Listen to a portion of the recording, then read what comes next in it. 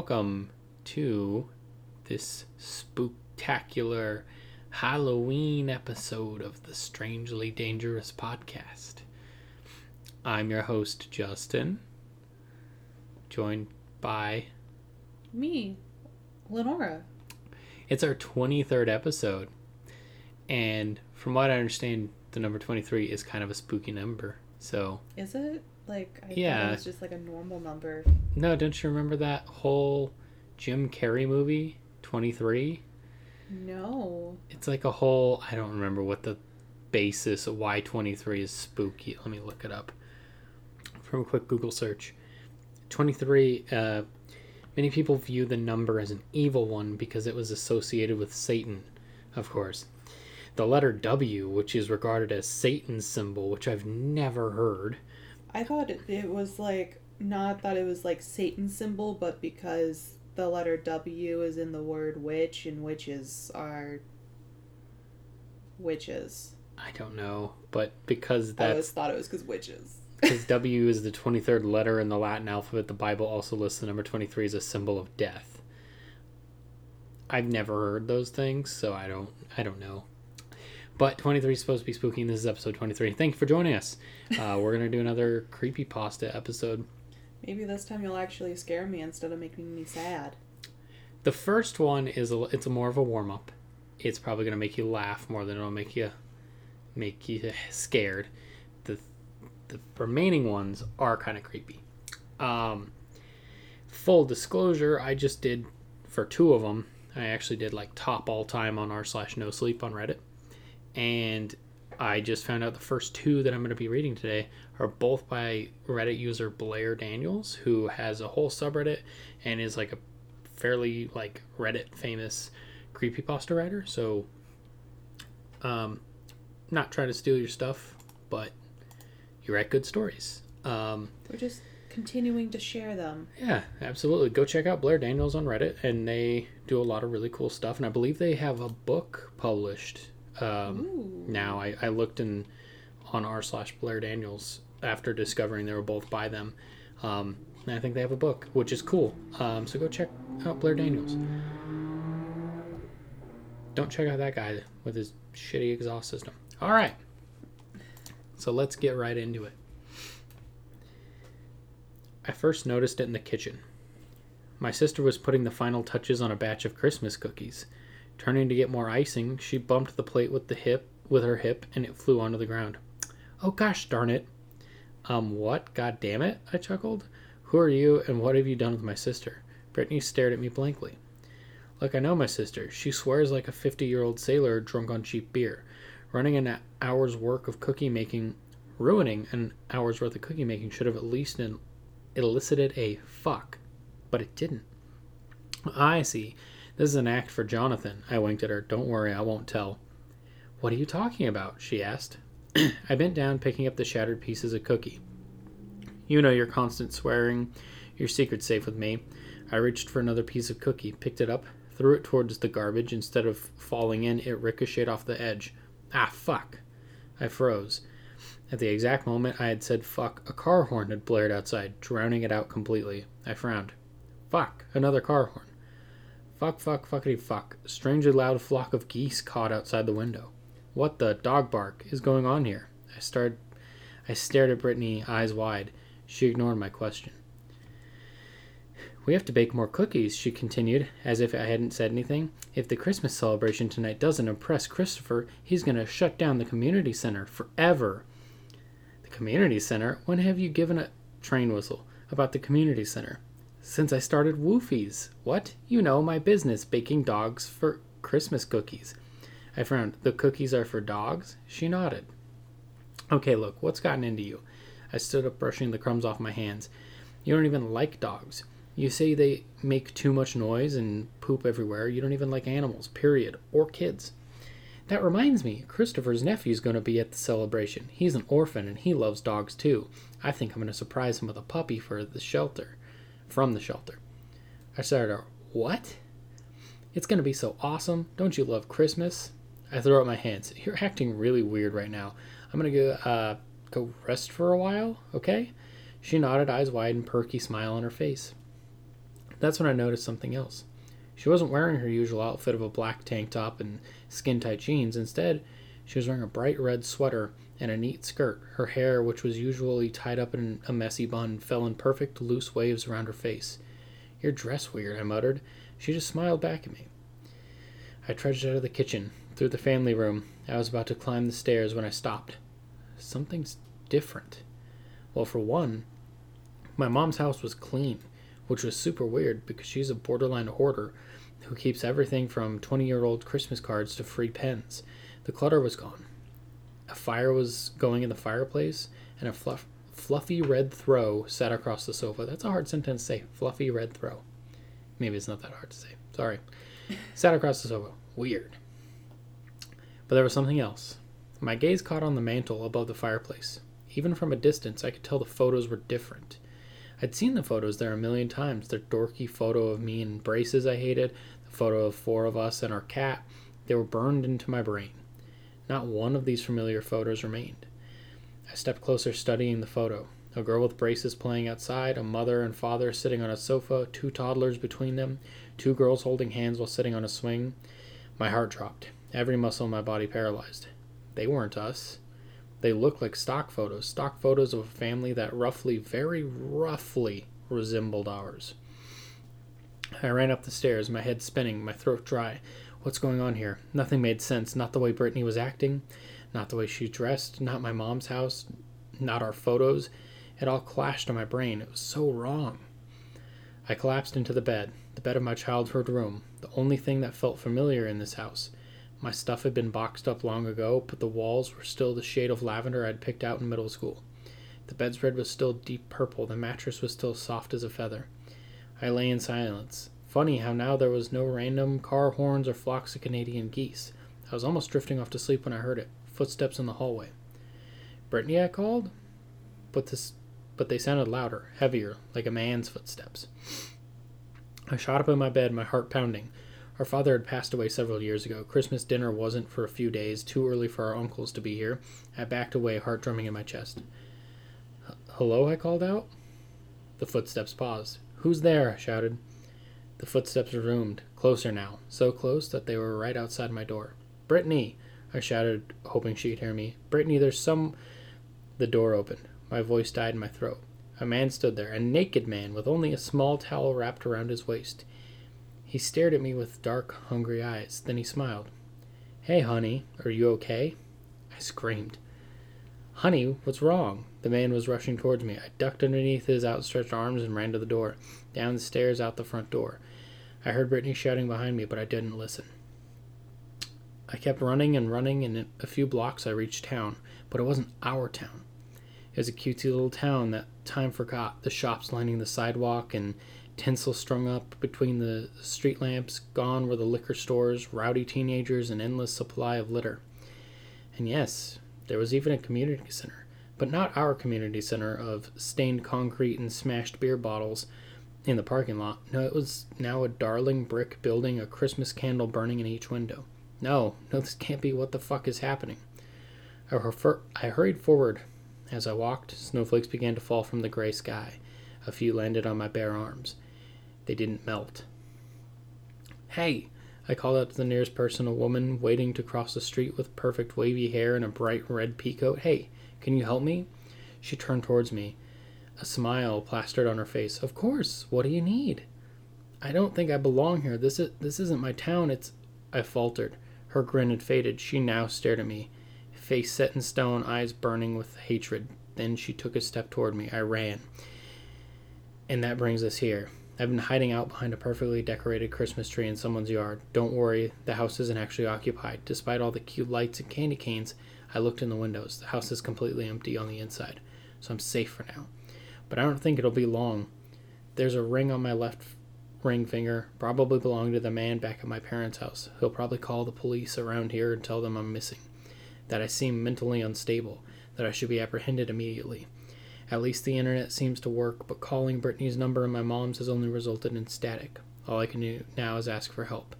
If you turn on your TV and see a Christmas movie featuring a short girl with a mole on her right cheek and an AC/DC t-shirt, that's me. Help me, please. Help me leave this place before it's too late. Yeah, I kind of like caught on to the fact it's like she's in a Hallmark movie. There you go. I didn't read the title because it gives it away. She's in a Hallmark movie, and that's terrifying as hell. It depends on which one you're in. The real scary thing is if she had felt like a deep urge to become a journalist. I'm a journalist from New York City, and I live next to Manhattan, and I drive a Honda Civic, and my family lives in the sticks. Wait, not a Honda Civic, like a Honda Accord. And she's forced to go back to her hometown for various reasons and is super salty about it, but... Then she meets the rough and tumble cowboy that she knew back in high school who has a heart of gold and a jaw of stone, and he has a soft spot for children, and she's taken aback by just how incredible he is and how at first sight she thought he was an asshole, but then, yeah. Mm-hmm. Yeah. Yep. Mm-hmm. You've watched enough of those, and I've watched so enough by proxy that I know exactly how they all go. Alright, so that was a warm-up round. That one wasn't, that wasn't super scary. I'm surprised you picked a Christmas theme one before Halloween. Well, what's scarier than Christmas before Halloween? You can't name anything. Jump scares. She didn't jump. All right. This one is also by Blair Daniels. It's called There's a Woman I Don't Recognize in My Wedding Photos. I first saw her in the photo of me walking up the aisle. The shot's from behind. The white train of my dress skims the ground. My blonde hair is rolled up in the silver beret borrowed from his mom. My something borrowed. Every person in this pew is turned watching me, except one. A woman in the last row stands stick straight, facing away from the camera. All I can see is the back of her head, straight, long, black hair flowing down her shoulders and ending at her waist. Jeff, who's that? Jeff leaned over my shoulder. Oh, I don't know. Maybe your cousin Jamie?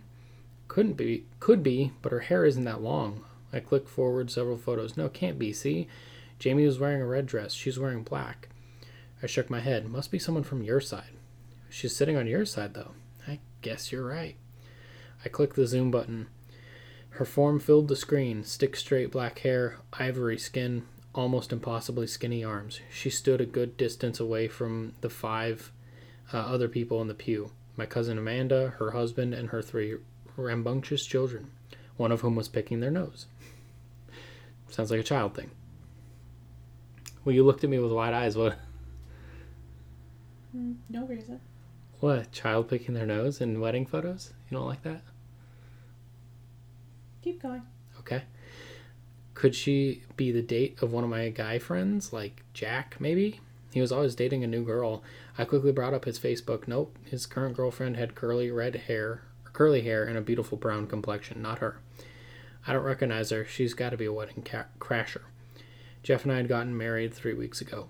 We'd just gotten our wedding photos back. I'd braced myself for surprises, ones that made me look like it had a double chin, shots of my 60-year-old parents shaking it out on the dance floor, but I didn't expect this. I can't believe it. This was our special day, and this rando thinks she can just come crash it? I'm sorry, Jess. She could have had the decency to, look at me as I walked down the aisle, at least, I grumbled. I clicked away from the photo, trying to forget about her and just enjoy the photos. A few more photos of the ceremony. She wasn't in them. I lingered on the photos of us and bridal party, my heart glowing. Then I got to the reception photos. She stuck out like a sore thumb, standing there behind the table of my high school friends, facing away from the camera, standing oddly still. That's her! I jabbed the computer screen so hard the image rippled. Well, obviously she'd be at the reception, free food. I'm surprised she went to the ceremony at all. I clicked to the next photo. She wasn't in it. I breathed a sigh of relief. No, wait. I zoomed in. My friend Libby, sitting on at the table, had a glass of wine pressed to her lips. I flicked to the back of the previous photo. Libby was lifting the glass towards her lips. These 2 photos were taken within a few seconds of each other, and she's just gone? Jeff shrugged. She probably just got her food and skedaddled. I clicked through the next several photos. She wasn't in them. Feeling a bit better, I clicked through the rest and landed on a portrait of the two of us, standing in the middle of the reception hall. Look at us, you look beautiful. Now think. My breath got in my throat. At the edge of the photo, there was a hand touching my shoulder. Just the tips of the fingers, the rest out of view. Pale, thin fingers, not thick, ruddy ones like Jeff's. I stared at the computer, my heart pounded in my chest. Jess, are you okay? His voice sounded so far away. Her fingers, I said softly, her fingers are on my shoulder. What? Jeff took the laptop, squinting at the screen. That's just my hand, Jess. Your hand looks nothing like that. How can you even tell? It's just the tips of the fingers. Tips of a woman's fingers. They're obviously my fingers. No, they're not. I grabbed the laptop from him and forced myself to look at the photo. Look, your arm is going down, like it's wrapped around my waist. Your waist isn't even in the frame. Yeah, but you can tell from the angle. If your hand was resting on my shoulder like that, it would be up more. Jess, it's my hand, obviously. He sighed and wrapped his arms around me. Speaking in a softer tone, he said, look, someone crashed our wedding. That sucks a lot, but I think you're overreacting a bit. I shot him a glare. I pulled out my phone and dialed Amanda's number. It took 3 rings for her to pick up. Amanda, who's sitting next to you at my wedding? Oh, hi, Jess, she said in her slow southern drawl. Oh, well, you sat us with Uncle Bob and Aunt Margie. No, at the ceremony.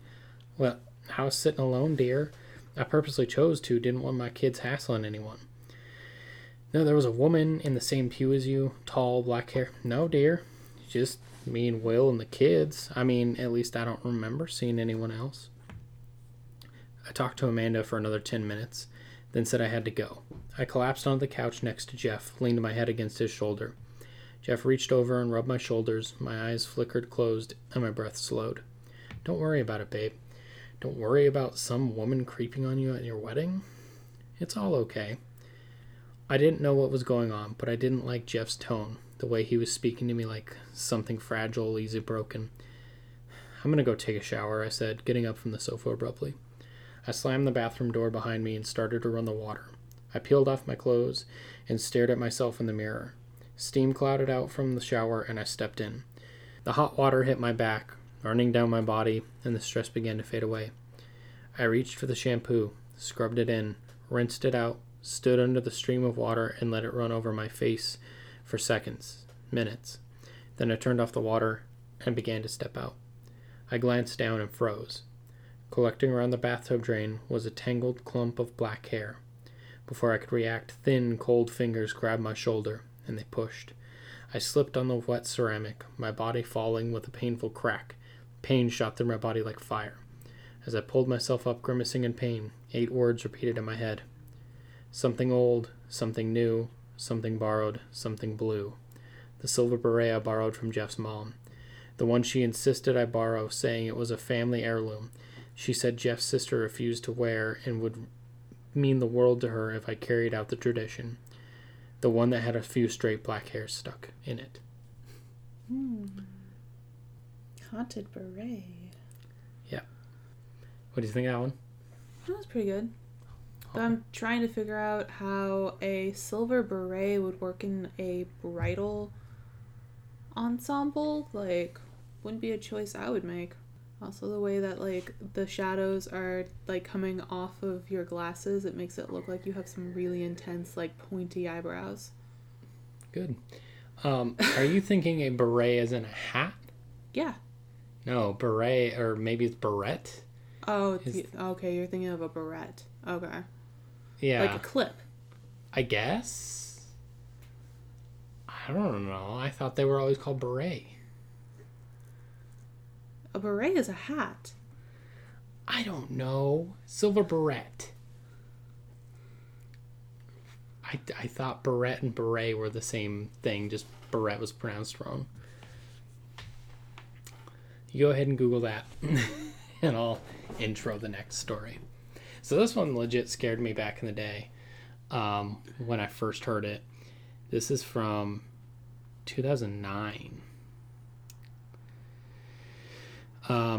So this... Yeah, so a... Go ahead. Barrette has 2 R's and 2 T's in it. A beret is B-E-R-E-T, so which is the hat. Okay, it's a barrette. Sorry. Jeez. Okay. That definitely changes the whole imagery. Yeah, it does. It's like this is like what I was imagining her fucking wearing. Imagine her walking down the hall and go, ho, ho, ho. Yeah. I have frogs in my shoes. Yeah. Well, she was wearing a silver beret, for those listening at home. I didn't know the difference. I thought it was the same word. Like, I knew a beret hat, and I knew the hair thing. I just thought it was pronounced the same. My bad. Okay. You ready for this one, babe? Yeah. This is called The Rake. A Suicide Note, 1964. As I prepare to take my life, I feel it necessary to assuage any guilt or pain I have introduced through this act. It is not the fault of anyone other than him, for once I awoke and felt his presence, and once I awoke and saw his form. Once again I awoke and heard his voice, and looked into his eyes. I cannot sleep without fear of what I might next awake to experience. I cannot ever awake. Goodbye. Found in the same wooden box were 2 empty envelopes addressed to William and Rose, one loose personal letter with no envelope. Dearest Lenny, I have prayed for you. He spoke your name. A journal entry, translated from Spanish, 1880. I have experienced the greatest terror. I have experienced the greatest terror. I have experienced the greatest terror. I see his eyes when I close mine. They are hollow, black. They saw me and pierced me. His wet hand. I will not sleep. His voice. Unintelligible text. And this is the final part of the Rake story. This is the one that freaked me the fuck out. From a Witness, 2006. 3 years ago, I just returned from a trip from Niagara Falls with my family for the 4th of July. We were all very exhausted after a long day of driving, so my husband and I put the kids right to bed and called it a night. At about 4 a.m., I woke up thinking my husband had gotten up to use the restroom. I used the moment to steal back the sheets, only to wake him in the process. I apologized and told him I thought he got out of bed. When he turned to face me, he gasped and pulled his feet up from the end of the bed, so quickly his knee almost knocked me out of the bed. He then grabbed me and said nothing. After adjusting to the dark for half a second, I was able to see what caused the strange reaction. At the foot of the bed, sitting facing away from us, there was what appeared to be a naked man or a large hairless dog of some sort. Its body position was disturbing and unnatural, as if it had been hit by a car or something. For some reason, I was not instantly frightened by it, but more concerned as to its condition. At this point, I was somewhat under the assumption that we were supposed to help him. My husband was peering over his arm and knee, tucked into the fetal position, occasionally glancing at me before returning to the creature. In a flurry of motion, the creature scrambled around the side of the bed and then crawled quickly in a flailing sort of motion right along the bed until it was less than a foot from my husband's face. The creature was completely silent for about 30 seconds, probably closer to 5. It just seemed like a while. It was just looking at my husband. The creature then placed its hand on his knee and ran into the hallway leading to the kids' rooms. I screamed and ran after for the light switch, planning to stop him before he hurt my children. When I got to the hallway, the light from the bedroom was enough to see it crouching and hunched over about 20 feet away. He turned around and looked directly at me, covered in blood. I flipped the switch on the wall and saw my daughter Clara. The creature ran down the stairs while my husband and I rushed to help our daughter. She was very badly injured and spoke only once more in the short life. She said, "He is the Rake." My husband drove his car into a lake that night while rushing our daughter to the hospital. He did not survive. Being a small town, news got around pretty quickly. The police were helpful at first, and the local newspaper took a lot of interest as well. However, the story was never published, and the local television news never followed up either. For several months, my son Justin and I stayed in a hotel near my parents' house. After we decided to return home, I began looking for answers myself. I eventually located a man in the next town over who had a similar story. We got in contact and began talking about our experiences. He knew of 2 other people in New York who had seen the creature we now referred to as the Rake. Excuse me.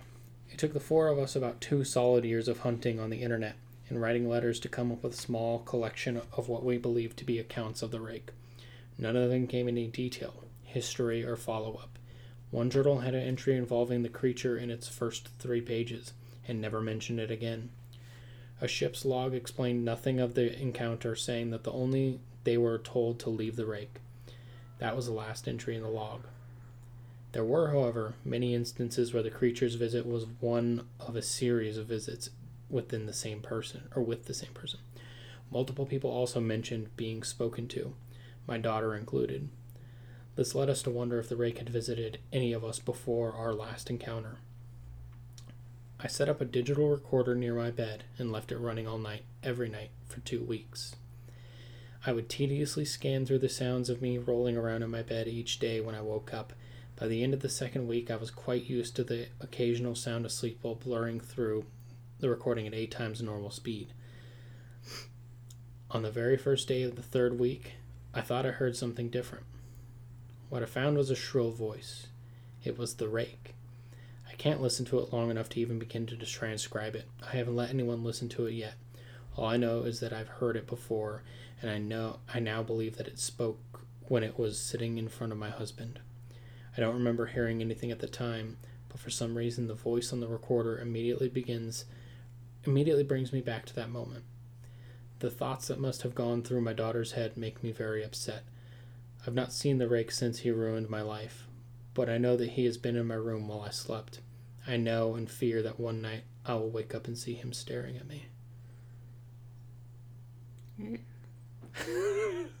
Yep, I don't like that. Yeah, I don't like that. I've heard that story several times, and even reading it now, I got a chill down my spine. I do not like that story.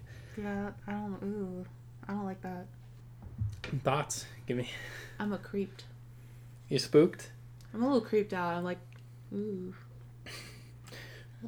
I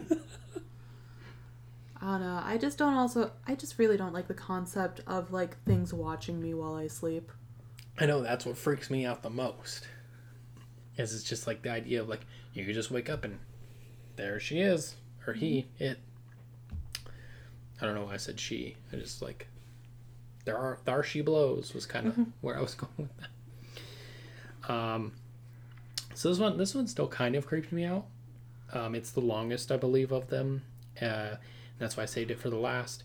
It kind of creeped me out, but it's also a little less serious. This one was originally posted on 4chan's X board in 2012. The X board was their paranormal and like ghost story kind of board. This one is called The Goat Man. That was a terrible goat bleat. There you go. That was my goat noise. I'm not gonna. Okay. That's enough of that, goat girl. So here's my story. And the first part of it is written like green text post. Do you know what a green text post is? No. It always starts out like, be this. Like this one's like B16, be black and have family down in Alabama. Like it's written like that and it's like bullet points. But when you did bullet points on the 4chan boards, it would do it in green text. So they called them green text posts. So here's my story. B16, be black and have family down in Alabama. They farm and own a huge amount of land down in Huntsville. Uncle owns a big house and a bunch of trails they put up out in the woods for hunting or camping. Down south, cousins suggest that we go out there to camp. No, I'm a city kid from Chicago, so they tease the fuck out of me. Collect food, kill a pig and some chickens, bring necessities to camp out for a few days. Get to camp, it's obvious something is weird. Air has this weird electric smell like right before a storm, like ozone. We think nothing of it, unpack, go down to a little creek to swim for a few hours. All of a sudden, some older white guy and a white teenager come out of the bushes. He has a shotgun in the crook of his arm, says hello, asks us what we're doing in the back in the woods. Tell him about my uncle, who he knows, and they say we're camping out. Tells us we need to be real careful out here and stick together. There was a big animal in the woods. His son, who is my age, asks if he can stay and hang out with us. He says okay. It now goes out of green text. That's kind of the setup for the story. I'm going to stop green texting because the story is fairly long and the format's harder to write in. We end up playing football, dicking around with me. There's the white kid, Tanner, 5 of my cousins, and 4 of their friends. God, I'm really bad at reading today. I'm sorry. 4 other friends. In total, there were 5 girls and 6 boys. We're all around 15 to 17. We ended up just dicking the day away, so we head back to camp, pulling out some stuff to a campfire, even though the trailers both had kitchenettes. Tanner says that his family's property sits up against my uncle's. He wants to run home and asks his dad if he can come out camping with us. My cousin Rooster says he's going to go with him since it's going to get dark soon. One of the girls also wants to tag along. It's about 7 o'clock and it's starting to get pretty dark. They take flashlights, take the trail toward Tan's property. The rest of us chill. We make s'mores, drink, kiss on the girls. About 30 or 40 minutes later, there's a smell of ozone again. You could smell it over the smell of the fire we had started. This really nasty, coppery smell, like after you've had a nosebleed and it's stopped. It wasn't actually like dried blood, but it was like nasty, metallic, back of your throat smell. We immediately think it's some kind of an electrical malfunction or someone left a hot plate on or some shit. We search the trailers and nothing's on. We can still smell it.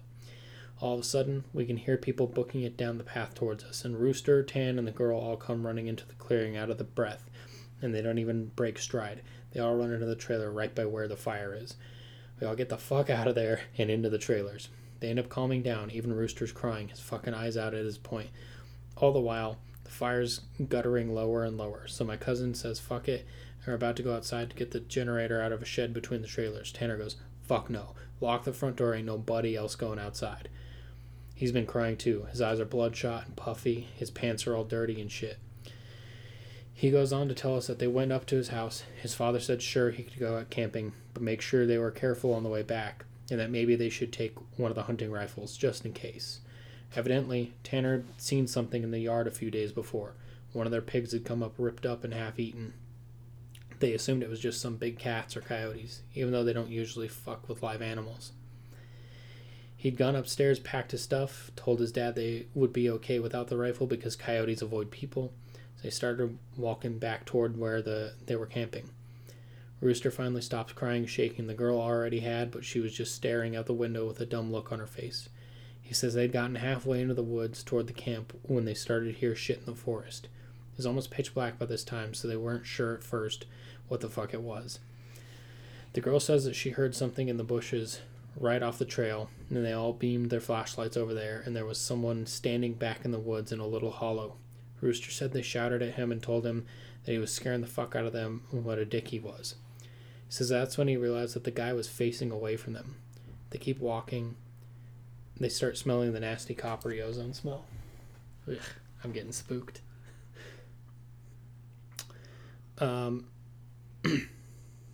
Keep walking. Ozone smell. They say that they look off into the forest on the opposite side, and it's a dude standing in the forest backwards, slightly closer to the path. So now they start power walking. Tan keeps going, I should have taken the fucking rifle. As they're telling the story, the smell is still super strong, even inside the cabin.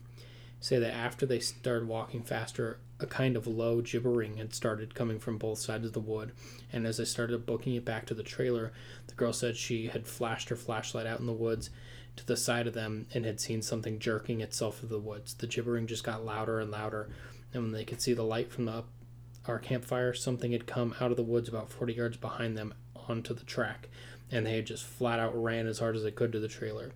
So we're out in the fucking woods. We're assuming at this point it's some redneck or some shit trying to fuck with us. All of a sudden, my other cousin, Junior, starts going on about how he went to school with a native kid that was telling him about the goat man or some shit. I promptly tell him to shut the fuck up because we don't need any spooky talk right now. He just keeps going on and on about how it's a fucking goat man, and now we're in the woods and blah blah blah. Now at the time, I'd never heard of this goat man or any of that. But then a couple years ago, the year before I graduated from college, I had a minim for a roommate. What's a minim? I had a minom for a roommate, and I ended up asking him about it. And to sum it up, it's basically a fucking man with the head of a goat, and he can shapeshift, and he gets among groups of people to terrorize them. It's also supposed to be kind of like the Wendigo, and it's bad mojo to even talk about it, even worse if you see it. I keep they're slamming doors and stuff downstairs, so it keeps wigging me out. Yeah, it's only a matter of time before hippie lady just like loses her shit entirely. Yep. Keep in mind, I don't know this back then. I was 16, so my cousin's going, the goat man is going to get in and fucking get us. The girls are all terrified. My cousins and I are all fucking trying to figure out if it's just some hillbillies, if it's some animal. All of a sudden, the smell just goes away. Like, to this day, I haven't experienced anything like it. Like, usually smells fade away or lessen. Just literally was there 1 second and then not the next. So it's after an hour, making it around 9 or 10. We've stopped shitting bricks enough to go back outside and stoke the fire again. We figure it was just some assholes trying to fuck with us. We don't go back home because we think if we do, they'll chase us through the woods or some shit. Nothing else happens that night. We stay another night, and for the main part of that, nothing happens again. At about 1 in the morning, we're outside getting drunk and telling ghost stories. As someone finishes the too spooky story, I don't remember what about, the smell comes back. It's so fucking strong that one of the girls literally starts vomiting. I stand up and you can actually feel how clammy the air is. I say we should get inside, and this isn't right. We should have just fucking left. We all go back inside. We're standing around. My cousin just keeps going on how about it's the goat man. My cousin Rooster tries to shut him the fuck up, and all the while I'm just feeling that something is wrong, and I can't figure out what the fuck it is. We end up sitting in there for a while. The smell's just as strong. We're terrified and huddled in this camper. We end up cooking brats for everyone because nobody wants to go outside.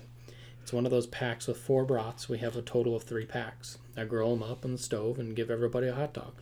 I get mine. After a while, one of my cousins gets up, goes over to the pot to get another one. He starts grumbling about how I got 2 brats and everyone else got 1. And I look at him while he's fucking stupid. I tell him that everybody only got 1 because there were only 12 brats. If he wants more, he should open up a new pack and cook some more. That's when the girl that had been out with Rooster and Tan just screams, "Oh Jesus, oh Lord, get it out." She's crying and shivering. Then it dawns on us. My cousin's standing up. What the fuck is wrong? Me and him both glance around the room, and then I feel my heart sink. I run the fuck out of the cabin, and the girl runs out with us.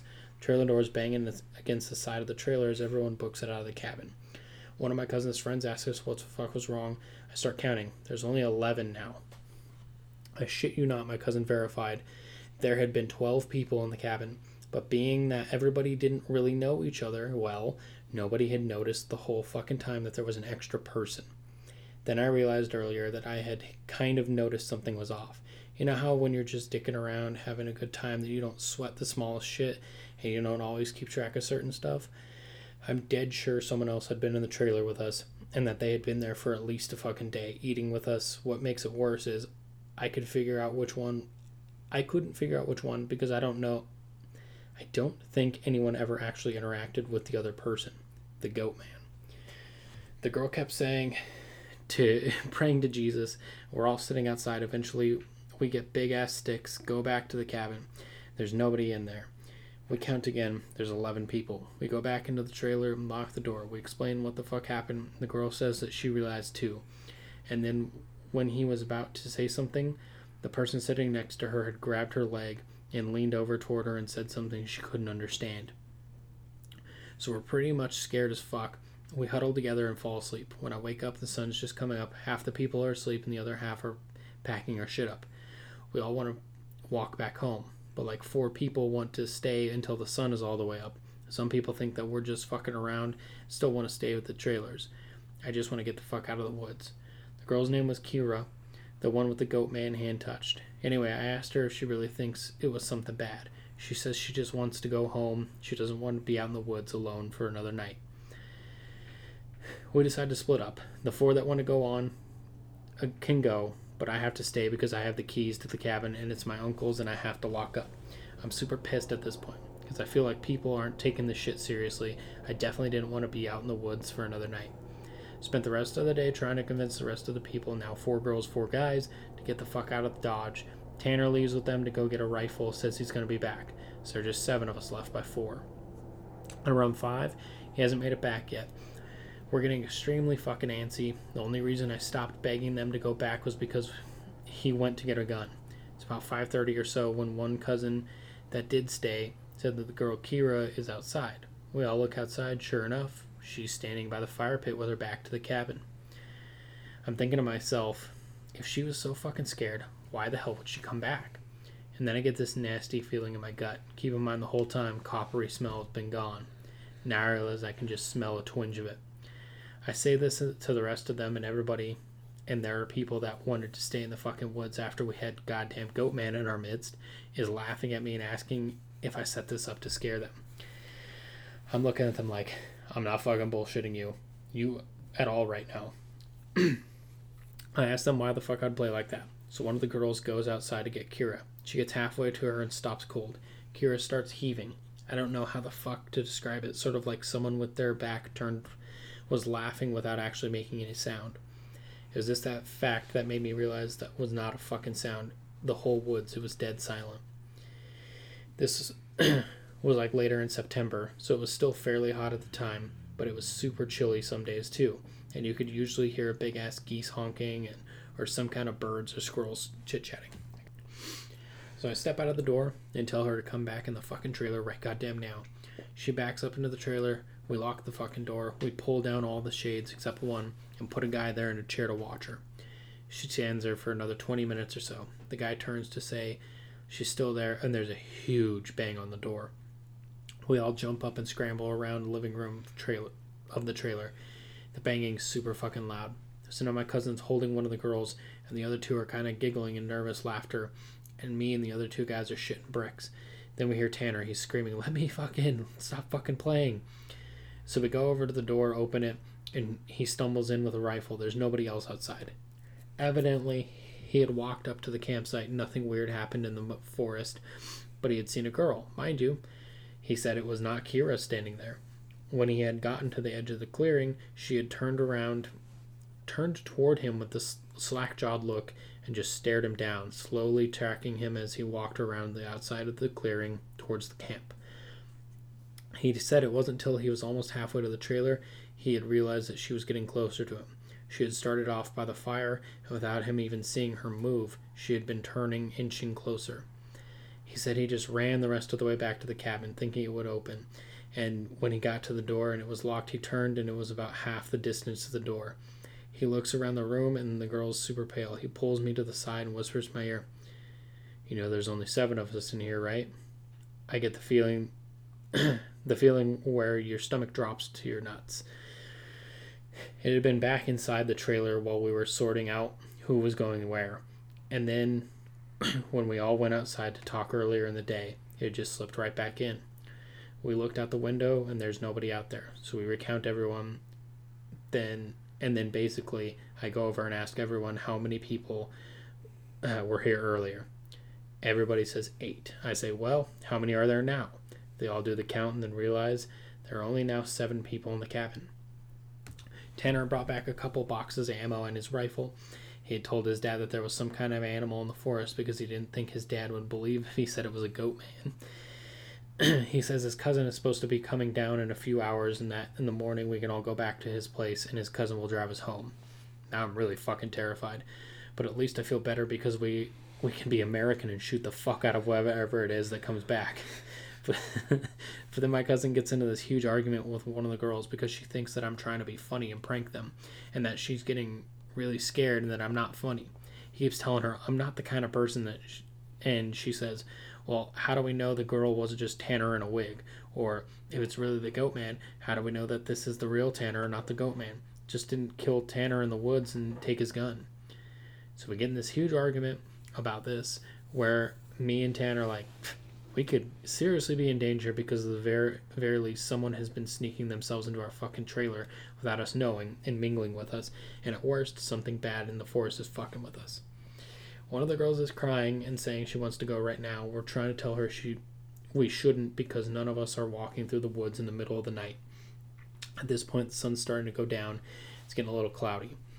We eat something, turn on the radio for a while, but we can't really get a station out there with anything decent. So we turn it off, and about that time Tanner's cousin shows up. He's like 19, I think. At this point the sun's just barely over the horizon, and he has one of those heavy-duty lantern flashlights and another rifle. He walks up to the trailer and he whispers to Tan, asking if he's sure his cousin, and he says yes. This guy looks behind him and all around the camp and then walks in. He kind of glances at all of us and looks a little confused. He says, Where's your other little buddy at? I figured she'd meet up at the cabin. Is she a little slow or something? He also asked where we had been cooking blood in the cabin because it smelled like blood and hot pans all the way up the trail. We're like, fucking nope. But we asked him what the fuck he's talking about with the girl he saw. He'd come down the same trail Tanner had been using, and one of your guys' buddies was standing in the middle of the trail looking at him slack-jawed. He had asked for a bunch of questions, but all she did was look at him.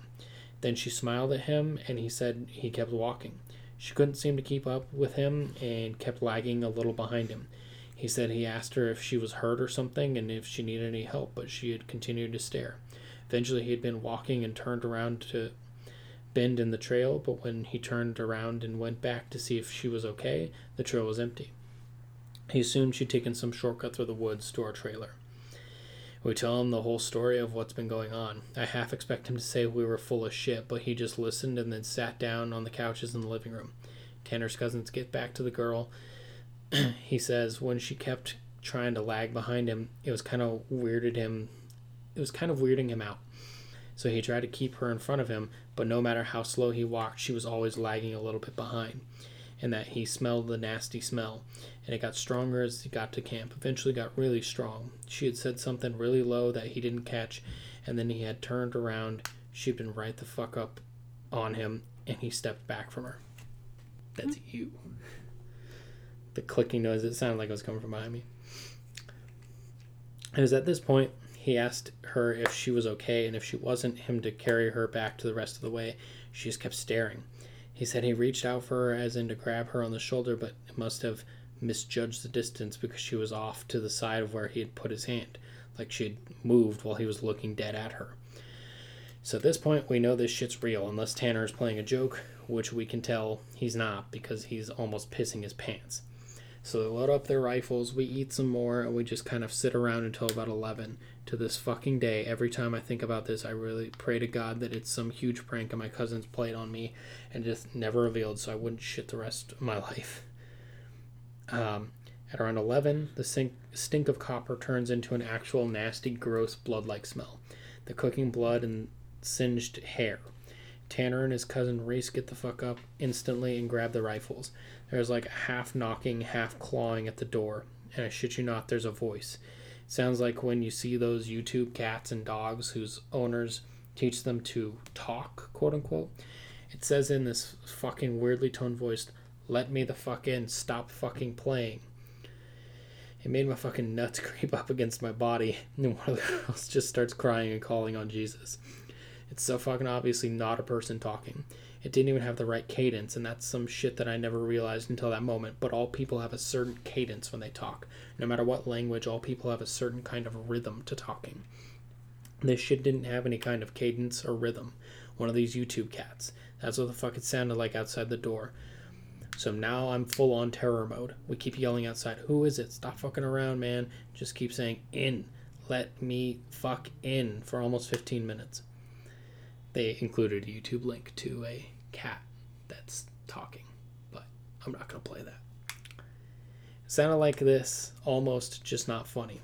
Sorry for being on a tangent, but I just can't imagine how this shit sounded. Then you can't imagine how fucked up the whole situation was. So then the smell goes away for a while, and for the next hour or so, you can hear someone basically creeping around in the woods and shit. Every couple minutes, it'll come back to the door, say something. Finally, when the smell fades away, it's around 2 in the morning right now. Reese says, "Man, fuck this," and opens the door and walks outside with his rifle. He fires a shot in the air and says something to the effect of, "In the name of Jesus Christ, go away." He fires 2 more times, and then from the woods right up against the river across from the trailer, it sounds like something is slowly gibbering and hooting. Then it starts screaming. It sounds almost like a woman and a cat in a bag screaming together. Like I seriously have never heard any shit like that. And you can hear the brush over the way start to shake. Reese fires over into the tree line and starts backing into the house. We lock the door, and we can hear the shit keening and screaming. Reese says something had come out of the bushes, super low to the ground and crawling toward the cabin. He had shot at it. Pretty much, that was how the rest of the night went. It was literally screaming constantly for the next 2 hours, and we could hear shit moving out into the tree line. But it never came back up to the cabin until everyone had finally fallen asleep. Tanner had been sitting in the chair watching the door with his rifle. Nobody else heard or saw this, and he told 2 days later after the whole thing was over. He said he'd been nodding off after screaming noises finally stopped. He'd been almost asleep when he saw someone come out of the bathroom and lay down in the middle of the floor and go to sleep. He just assumed it was one of us, and he had nodded off. Then he said that kind of realized something was wrong. While pretending to be sleeping, he counted us. There were 9 people in the cabin. He didn't want to try to shoot at the fucking thing in the cabin and have it kill us all then and there, or have Reese wake up and start shooting and then we kill ourselves. So he just stayed awake all night, pretending to be asleep. He said sometimes it would stand up and kind of do this weird jittery thing, or heave like it was laughing, but then it would lay back down. The story closes pretty weak because, from my perspective, nothing happened. We woke up, I noticed Tanner was a little jittery, and then he was avoiding looking at us, all of us. We ate some breakfast, packed up, started walking to his house. He stayed last in the cabin and said he'd lock up and bring my uncle's keys. To just start walking and he'd catch up, which I didn't really want to fucking do. He got a little bit up the path, and when he came running up, basically he just jogged back to his house. His cousin took us home. There's a window in the bathroom. Tanner had gone back to lock up and looked in there. We were too stupid to lock a screenless window. The window was open, and he went in there. I'm guessing he had been doing that all along, waiting for us to fall asleep or slip up, and then getting in among us. It walked with us all the goddamn way back to his house, and then he said it lagged to the back of the group and looked him dead in the eyes before walking into the woods. Creepy. Yeah. I don't like that. I don't like that one either. I just read you the 2 creepypastas that have freaked me out the most. That's creepy. I don't like that. Yeah? You don't like Goatman? No, not a fan. Ugh. Sorry, I legit give you the heebie-jeebies this episode? Yeah, definitely. I have the heebie-jeebies. Yay! So which one was scarier? Both, kind of, because again, it's something fucking watching you when you're sleeping. Yeah, that's true. I realize there's a theme there. And then just, like, being creepy and shit. Because I'm the goat man. Because it gibbered. Get it? Well, is there anything you want to add to this episode? Not really. I'm just sufficiently creeped out, so... but we definitely should have turned on our dog skeleton lights. Shoot. Yeah, we didn't have the proper ambiance, but that's okay. I got spooked several times because until you're, like, in the dark telling spooky stories, you don't realize how many noises your apartment makes and how, like, well, you can hear the neighbors and stuff. So it's just like, we're telling the story. I'm probably going to cut it all out of the episode, but I keep telling those stories, and then I kept stopping and, like, looking over my shoulder because I'm just expecting someone to be there the whole time. But yeah, that was good. I last time I just made you really sad. This time I made you really scared, so... I wouldn't say I'm really scared. I'm just... Ugh. Yeah, it's that creepy, nasty, like, in the back of your mind feeling that that's the kind of creeped out I hate but love. It's the kind of creeped out where you're just like, the back of my brain itches. Yep. You just feel like there's someone standing behind you at all times. Like, that guy right there. Oh. That's Tom Selleck. Yeah. That's your poster, Tom Selleck. Tom Selleck wouldn't hurt you. No, he wouldn't. Well, that was it for the creepy episodes this year. Yeah. We wanted to say happy Halloween, happy Samhain to everyone who's celebrating, and we hope you have an excellent one. We have been watching scary movies all month, classic slashers and stuff like that, and then we're going to go see Halloween Kills and Antlers. Yeah. Which reminds me, we'll have to buy tickets for Antlers, but... Yeah. So we don't have what happened on Tuesday happen again. Yep. We'll buy them after recording this. Yeah. Well, if we can. If they're for sale at the moment. But, yeah. We're done. So, happy Halloween to everyone. And we're moving into November, which means we're going to be starting our World War I series. And the World War I series, we have been spending a lot of time in coffee shops reading researching. I think we have 8 books and 2 documentaries at this point that we've already watched, and we're starting to read the 8 different books. And we have just scratched the surface. So complicated. We- so many moving parts. We haven't even finished writing the first episode, and we've already dug into. Actually, I think it's 9 books, because Yeah. I took that picture and it has all of them. There was 8 books in that picture, and then I have 1914, whatever it's called, that I borrowed on Libby. So technically, I think we've dove into 9 different books, plus so many other like articles and online sources and like Wikipedia and stuff for a few background things that aren't quite as in depth. Like, we're not going to cover in depth. Like, I talk about Napoleonic Wars. I can go on Wikipedia for that, because Just need an overview. exactly, it's just kind of a yada yada yada. But long story short, we're getting started on that. We are probably going to be talking about World War One For a long time. a while. We were thinking like 3 episodes. Nah. We're in too deep. This might be like a 5-episode series. We'll Yeah. just see. We'll see how the cookie crumbles. We're going to sit down and record as much as we can in one chunk and then divide it up as need be. But we're getting that going.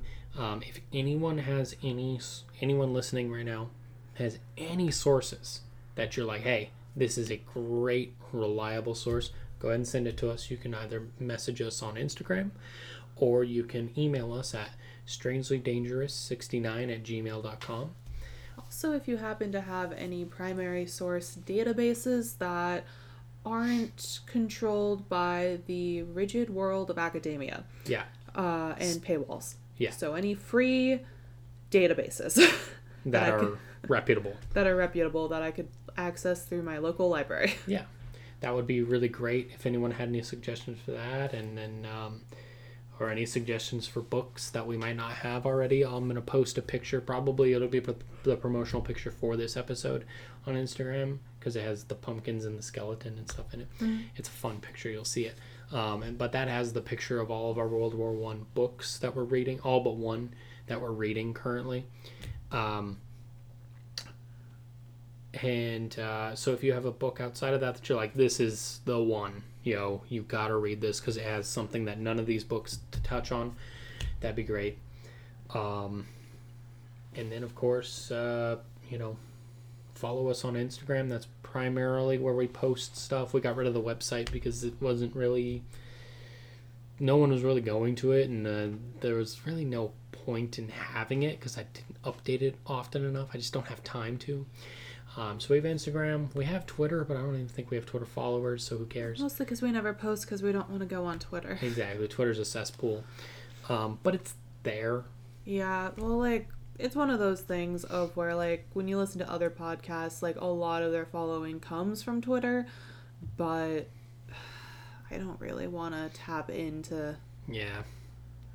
that Also, resource. in housekeeping, make a note. Get a sticky note or something. We need to get, like, some sort of blog where we can post our bibliography. And then anything interesting that isn't quite full podcast episode worthy, we can do a blog post on. Okay. So we'll post our bibliography once we probably once we finish the series, because we're going to probably be adding new sources until we're done. And that gives you time to type it up and everything. Well, yeah, it gives me time because I'm also probably going to do an annotated bibliography. I hate it.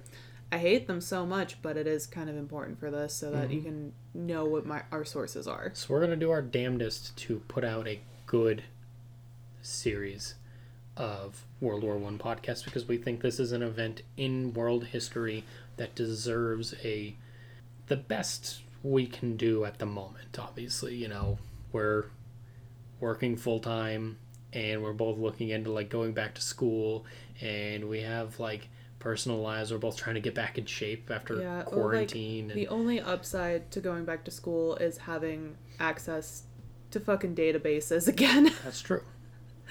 But point being is we're busy, we're strapped for time, so we are spending a lot of our free time that we could be playing Civilization or Stardew Valley, or other addictions.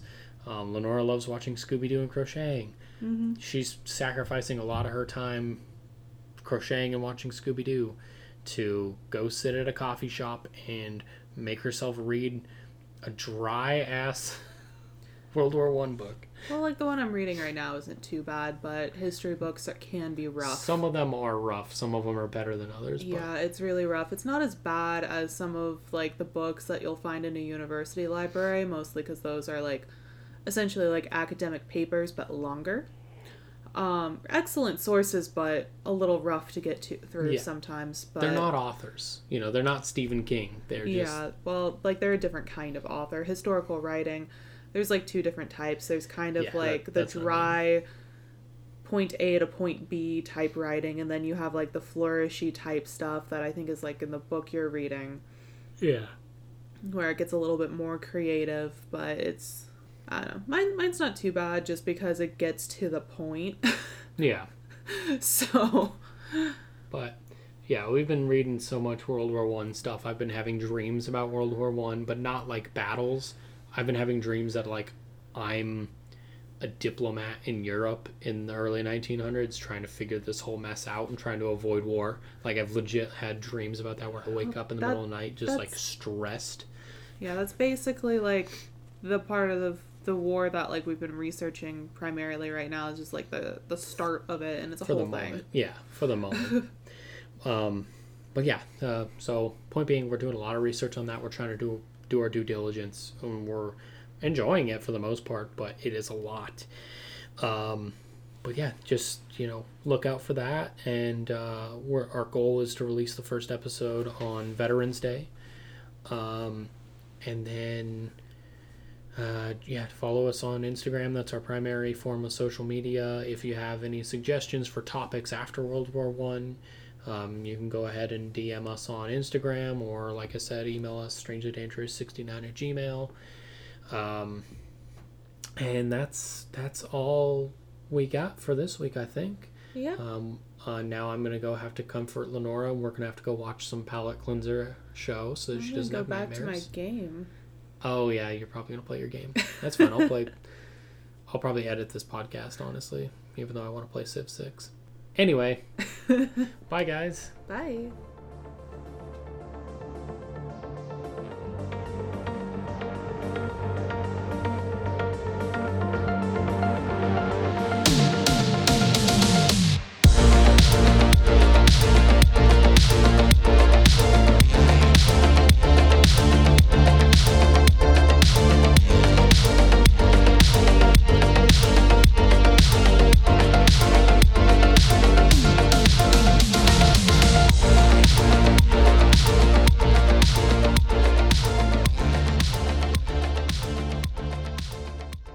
This has been a Strangely Dangerous production. Stay strange, stay dangerous.